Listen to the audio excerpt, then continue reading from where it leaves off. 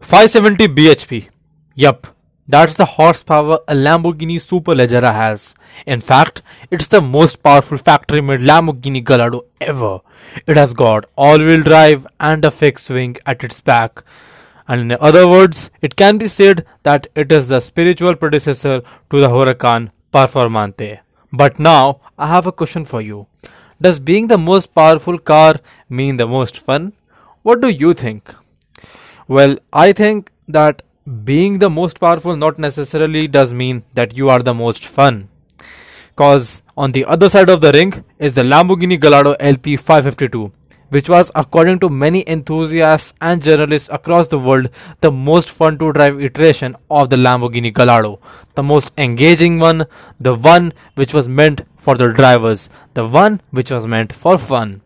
So, this time the fight is between the most powerful and the most fun to drive Gallardo. Not the fight we need, but the fight we deserve. When talking about the numbers, there isn't much of a difference.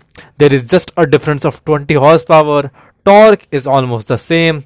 The Superleggera accelerates to 60 miles per hour in just 3.2 seconds from zero and has a top speed of 204 miles per hour. These numbers were bonkers a decade ago and are still crazy.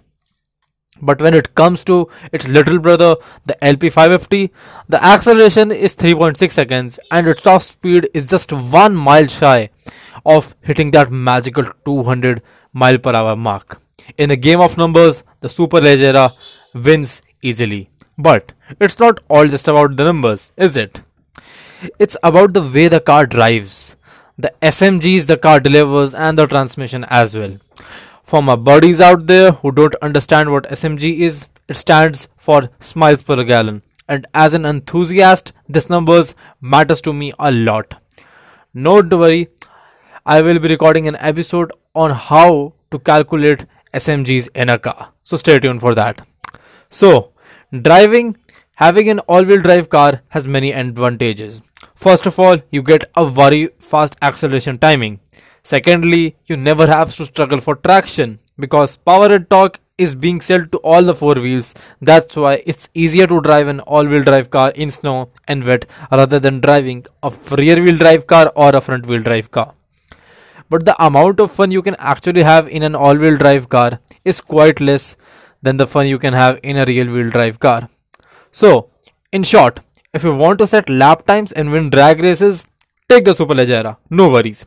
But if you want just pure fun and engagement, take the LP552. You're definitely going to love it. So, that will be all for this time. If you liked this, then please do give Shift with Motor Drift a follow. And till then, ciao.